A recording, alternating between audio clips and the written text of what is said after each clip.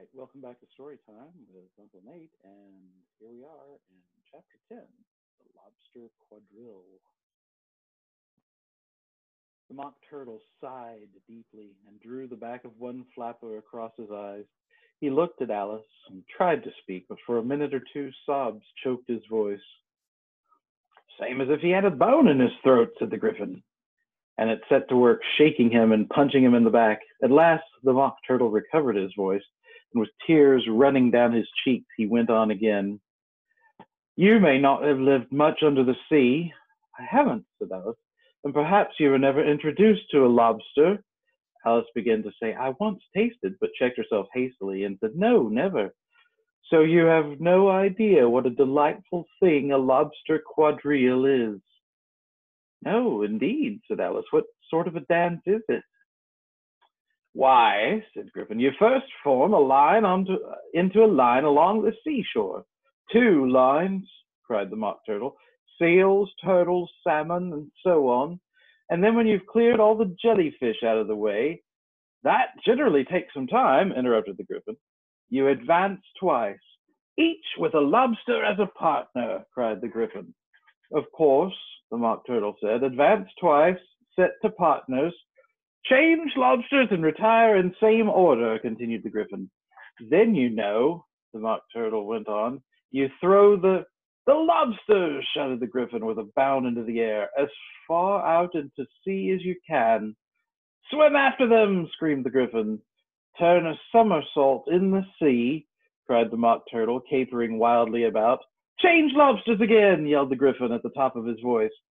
Back to land again, and that's all the first figure, said the Mock Turtle, suddenly dropping his voice. And the two creatures who had been jumping about like mad things all this time sat down again very sadly and quietly and looked at Alice. It must be a very pretty dance, said Alice timidly. Would you like to see a little of it, said the Mock Turtle. Very much indeed, said Alice. Come, let's try the first figure, said the Mock Turtle to the Gryphon. We can do without lobsters, you know. Which shall sing?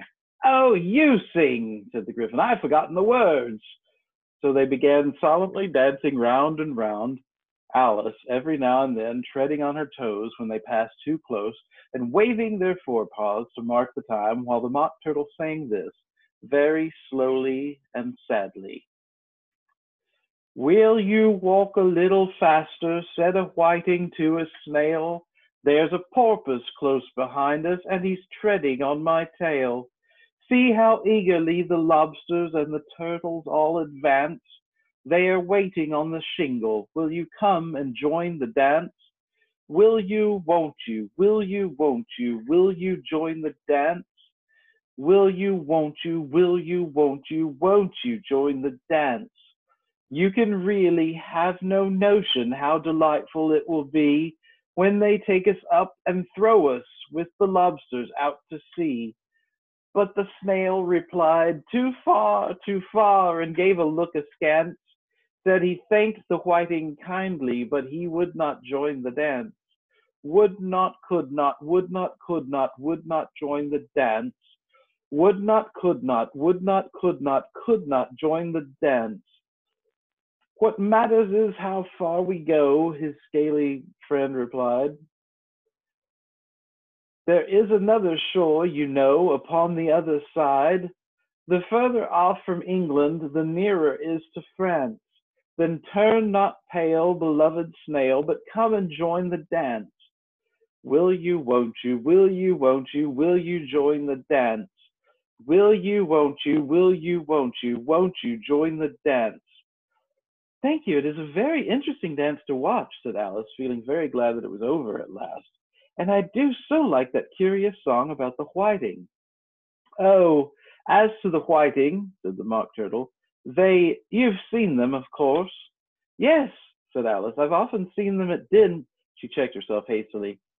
I don't know where Din may be, said the Mock Turtle, but as you've seen them so often, of course you know what they're like. I believe so, Alice replied thoughtfully. They have their tails in their mouths, and they're all over crumbs. You're wrong about the crumbs, said the Mock Turtle. Crumbs would all wash off in the sea. but they have their tails in their mouths, and the reason is, here the Mock Turtle yawned and shut his eyes. Tell her about the reason and all that, he said to the Griffin. The reason is, said the Griffin, that they would go with the lobsters to the dance, so they got thrown out to sea. So they had to fall a long way, so they got their tails fast in their mouths, so they couldn't get them out again, that's all. Thank you, said Alice. It's very interesting. I never knew so much about a whiting before. I can tell you more than that if you like, said the Griffin. Do you know why it's called a whiting? I never thought about it, said Alice. Why? It does the boots and shoes, the Griffin replied very solemnly. Alice was thoroughly puzzled.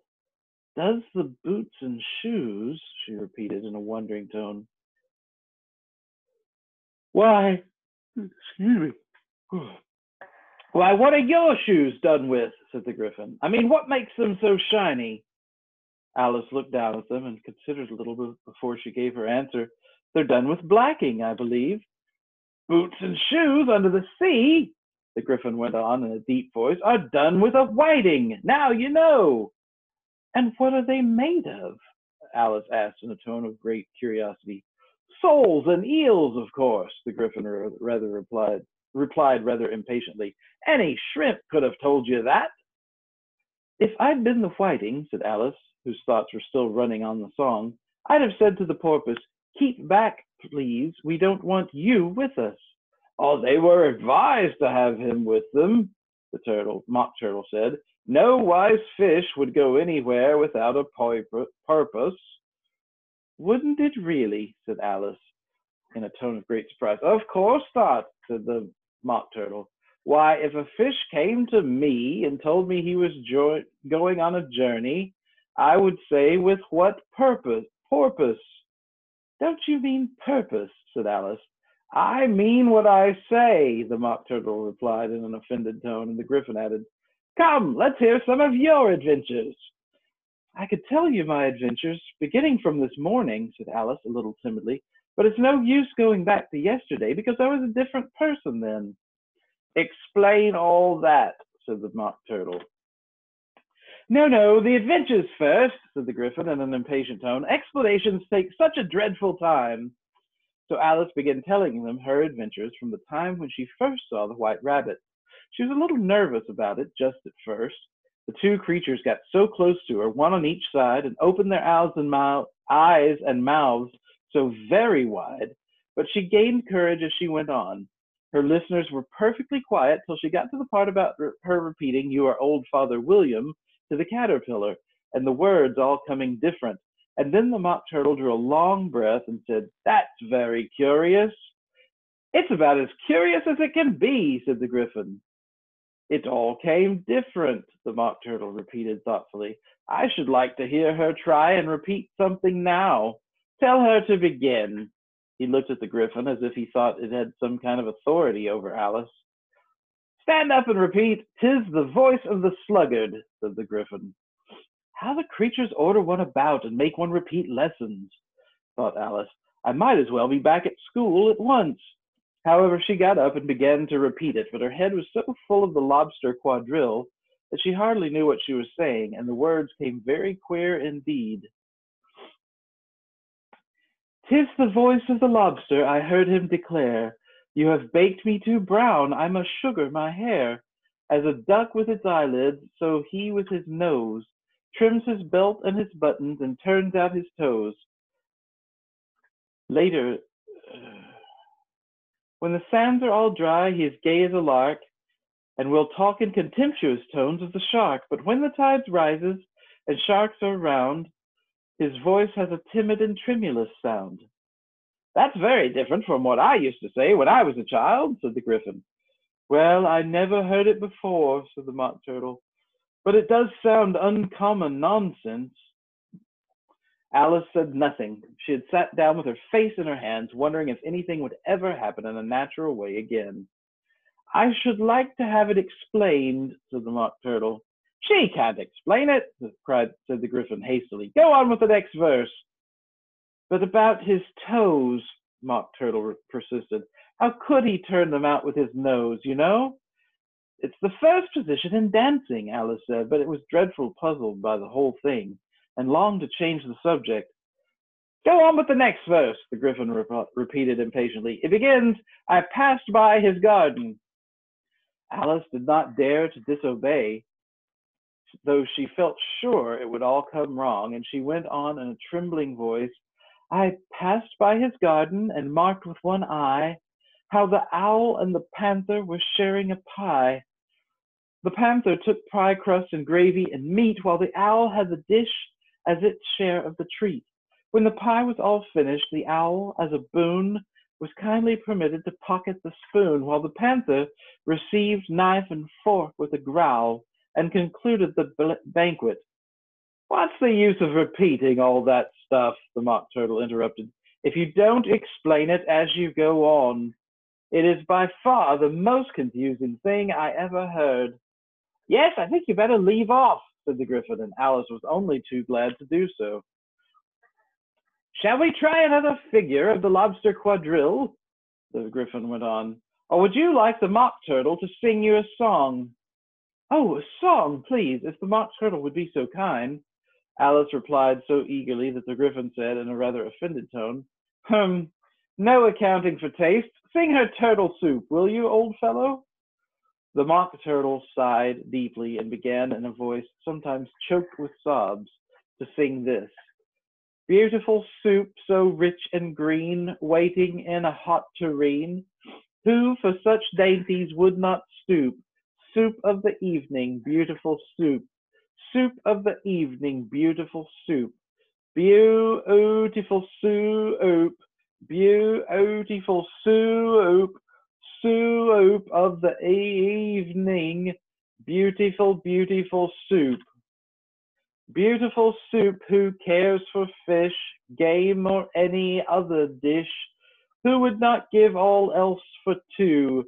Pennyworth only of beautiful soup. Pennyworth only of beautiful soup. Beautiful soup. Beautiful soup. Soup of the evening. Beautiful, beautiful soup. Chorus again, cried the Gryphon, and the Mock Turtle had just begun to repeat it when a cry of, the trial's beginning, was heard in the distance. Come on, cried the Gryphon, and taking Alice by the hand, it hurried off without waiting for the end of the song. What trial is it? Alice panted as she ran, but the Gryphon only answered, come on, and ran the faster, while more and more faintly came, carried on the breeze that followed them, the melancholy words, soup of the evening, beautiful, beautiful soup. That's the end of chapter 10. Join us tomorrow for chapter 11, Who Stole the Tarts? Thank you so much for joining me today. Everyone, please be safe, stay healthy. We'll see you tomorrow.